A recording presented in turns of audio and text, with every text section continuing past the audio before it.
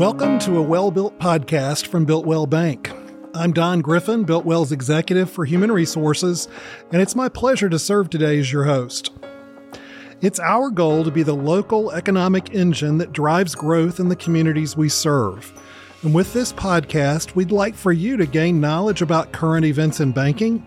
We'd like to answer some of your most common financial questions, and we'd like to connect with our communities in a meaningful way. If you miss an episode, you can access those episodes from our archive library available on our website, builtwell.bank, or wherever you find your favorite podcasts. It's my pleasure to have with us today Adam Shull. Adam Shull is a Senior Vice President of Credit Operations with Builtwell Bank. Welcome, Adam. Hey, thanks, Don. Thank you for having me. So we want to talk about using credit wisely today. And with your experience in credit, you've been in the credit world for how long? Oh, gosh, for a long time. I was in public accounting for 4 or 5 years prior to banking, and then moved over to banking and have been in banking close to 15 years now. All right, so great. Yeah, long time. And I know in your role now, you have underwriters that work with you as well as the operational side of our loans. And so let's just take some time to talk through that. Maybe just a very basic question. What is a loan? Right. Well, it sounds very fundamental, but it's oftentimes great to start with the fundamentals. So a loan is when you use borrowed money today that doesn't belong to you to pay for something, a large purchase that you pay back over some period of time. And then the cost for that is interest. So when you take a loan out, let's say to buy a car, for example, you typically will do that for 60 months or longer, depending on the age of the car and time of the loan, things like that. So every month you'll pay a portion of that loan back. That's called the principal, plus the charge for the bank, which is the interest piece. And all of that becomes your payment. And that's what a loan is. Okay, great. So when we look at borrowing money, when should I borrow money? Is there a good time? Is there a bad time? Yeah, so that's a great question. And I tend to break that question into two pieces. Okay. If you're a consumer, the you and I, we're buying a home, we're buying a car, financing a big trip, whatever that may be. The way I look at that, and this sounds a little odd coming from a numbers guy, but is that a blessing? Is that loan or is that purchase going to be a blessing to you? And the best example I can think of, again, because I'm a guy, is as a young guy, you get out on your own and you get your first real job and you start getting a paycheck. And what do you want to do? You want to go buy a cool car, right? Right. So you want to go buy that, new Mustang or a big truck or something like that. Well, that payment today is significant. And you think, well, gosh, I'm going to just love this vehicle forever. But maybe rather than you buying that truck today, what if you were to put that same payment in a savings account for 10 or 15 months? Because 6 months down the road, you meet the love of your life and you want to move out of mom and dad's basement and buy a house with your new wife. You can't do that because you've got a great big truck payment that you're carrying, right? So that to me is an example of what would not be a blessing. But on the other side of that is that same young guy. He's got some money saved up. He meets the love of his life. They want to spend their life together forever, right? And they saved up some money and the bank's able to help them finance their very first home. Right. Isn't that great blessing, to have that first home? So that's how I look at those, consumer type requests. And on the small business side, it is much more kind of technical. Is this loan going to make me more than it costs me? Okay. Right. So you think about a house that I'm buying to rent. An investment property is a great example of that because we have a lot of people that do that. Well, is my payment going to be less than what rents I'm going to receive for that house, right? If you're upside down, your payment exceeds the rent amount, then it's not a great investment, is it? So that's kind of when you should borrow money, is if it's for a business request, if it's going to make you money. And if it's a consumer, is this really going to bless my life? Is it going to improve my life in some way? Right.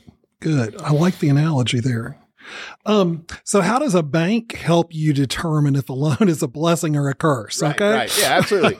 So the way we look at that, the technical term is called ability to repay. You may hear that in the news as kind of a buzzword and things like that. But basically that is taking your income compared to your expenses and your other payments? And do you have enough room in your income to afford not only what you currently have, but the new payment that you're talking about taking on with the additional borrowings? So that's one way. And we also then look at kind of your past borrowing experience, because, I have a lot of children, 4 kids in my house, and they vary in degrees of maturity, right? Uh-huh. So my oldest daughter, very mature. She's very trustworthy, and you would think, okay, she could be responsible in handling a payment. My son, for example, is wild, and I have to keep him on a pretty short leash. So he would be show a much less maturity with borrowing money. And so we try to look at that. And we look at your past credit performance and things like that. And then the purpose of the loan, what are you going to use it for? Does it make sense? Uh-huh. And then also the collateral, or the items that you're going to be financing. Again, think vehicle, home purchase, home improvements, things like that. Great. So let's talk on the business side of things. If a small business is going to request a loan, they make application for that. How does the bank go about analyzing that for a small business? Absolutely. So we will look at multiple things. We'll look at the financial performance of the business. How well is the business doing as a whole, just generally speaking? Is it making money today? Are there some things that the customer needs to do to improve the performance kind of outside of any potential loan request? So that's the kind of where we start. Then we would look at the cost of the investment. So what is it that they're buying? Is it a piece of equipment? Is it an investment property? Is it a building purchase? What is it that they're borrowing, and what will that be used for? Okay. You think about kind of a company, small business that may be renting space today. Well, they're growing. They need additional space. They want to either buy or build a building to operate out of. Well, how does that compare to what they're paying in rent, or what they could go rent larger space for today, right? So that's kind of the cost of investment. Then we also consider the cost of the borrowing. So again, that goes back to that interest rate and fees piece that we've talked about, that portion that the bank charges for using those funds today that you pay back over time. And then the final piece, again, is that does it make me money, right? That's the ultimate question that I think a small business owner should ask every time they're considering borrowing money. Will this make me more than it costs me? Right. And again, the most straightforward example I can think of there is you're buying a property for an investment. If that property rents for $1,200 a month and you've got $400 a month in expenses, grass cutting, power, things like that, it'll net you $800. Well, if your payment is less than $800, it makes you money. Mm-hmm. If it's more than that, then you're kind of going into the investment losing money with every payment, right? So that typically in and of itself could be a bad investment. So that is how we here at BuiltWell will analyze your small business loan request. Okay. So when I look at rates and the factors that sure, what affects my rate as a borrower, whether I'm a consumer or whether I'm a small business owner, what affects that? How do you decide what rate? Right. Well, a lot of it is driven by, you've heard of your credit score, your FICO score. You'll hear a lot of different names for that number. And all of that number is basically a big complicated algorithm that is supposed to look at how you've paid for things in the past, how you've used credit in the past, as an indicator for how you will perform with additional credit. So that's really all that number tells us, right? Have you done a really good job using credit cards, for example, paying them off, paying more than the minimum payments, paying them on time, things like that. So that's one big thing that drives that number. Again, we think about sort of on your existing credit, we look at those. So balances relative to the limit. So do you have $1,000 credit card that's got a $999 balance, that just has sat out there for months and months and months, or have you paid that down? Same thing if you've got HELOC or other business lines of credit. We're going to look at the activities on those. Other things that will affect that cost of the credit is how much cash or down payment do you have to go into the deal? Typically, the more money that you put down on a loan, the better rate you can get. Okay. Right. That's a very important thing. And I would encourage everybody, that affects so many different pieces as far as the cost of that investment, how much interest you're going to pay over the life of that loan. All of those things will be driven by that down payment that you come to the table with. So that's very, very important. And another thing that's going to drive that is the type of borrowing that you're wanting to do. Mm-hmm. There are loans that are going to be more risky just kind of by their nature and less risky by their nature. And that's more risky for the bank and not the borrower, correct? That's exactly right. Yeah. And so that determines the rate that we would charge.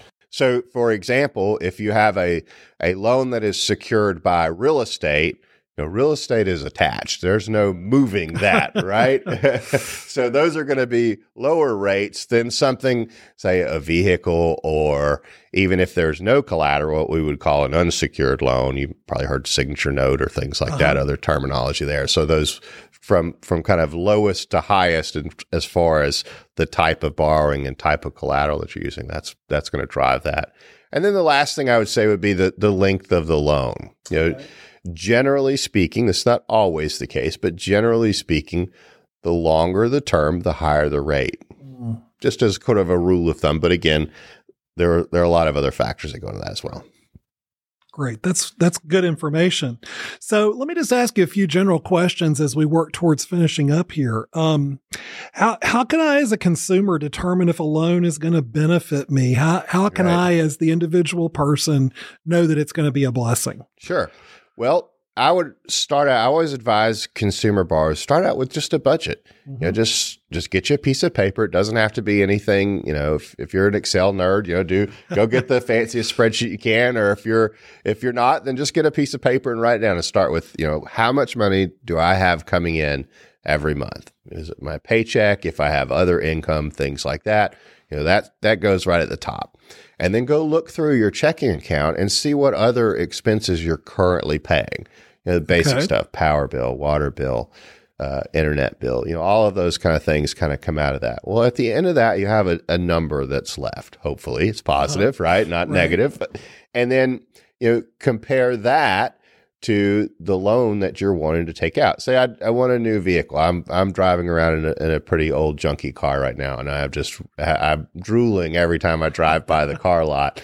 But for me, I think about what I have coming out again. All the children that I have in my house. One of them getting ready to go off to college. I think, well, do I want a new car payment, or do I want to have a little bit of wiggle room every month? So that's kind of another thing to do. And you can always, the easiest way I'll tell you to do that, if you go out to the internet and search for a loan calculator, you can plug in a loan amount. It'll give you some suggested rates, and you can use that payment again after you've done that budget and seen what you've got coming in, what you've got going out, what you've got left. And if you've got enough room where you're comfortable, again, kind of budgeting for unforeseen items, then that's one way to determine if that loan is a blessing for you. It also encourages you can go out. There's a lot of free resources to check your credit to make sure there's nothing bad out there, because that really will drive the cost of any loan you get. If you've got some old collection items that you were unaware of or things like that, cleaning that up first will help a lot. Let me ask you one more question. Let's make this one on the business side. Let's say I want to start investing in rental property. Is there an easy way or a practical way to know whether I would be paying too much for a property or not? Yeah, and this is, again, going to be really, really simple. And I've said it a couple of times, but I think it's great to say again, just think about how much that property costs. Use that minus your down payment. And again, go out on the internet, calculate a loan payment, and then compare that loan payment to what that property can rent for, less some kind of amount for expenses. Again, think property taxes, insurance, upkeep and maintenance. If that property, if you kind of run that again on a piece of notebook paper, however you want to do it, and that number at the end of the day is positive, at the bottom of that tally sheet is positive, then that's likely a good investment and the price is right. If that number is negative, then you could potentially be paying too much for that property. Okay, great. Well, Adam, thanks for your time today. It's been informative for me, and I appreciate you taking this time for our listeners as well. And to our listeners, thank you for sharing a few minutes of your day with us. Stay tuned for our next episode and follow a Well-Built podcast on our website, builtwell.bank, or wherever you find your favorite podcasts. I'm Don Griffin for Built Well Bank. Well-built communities start with well-built banks.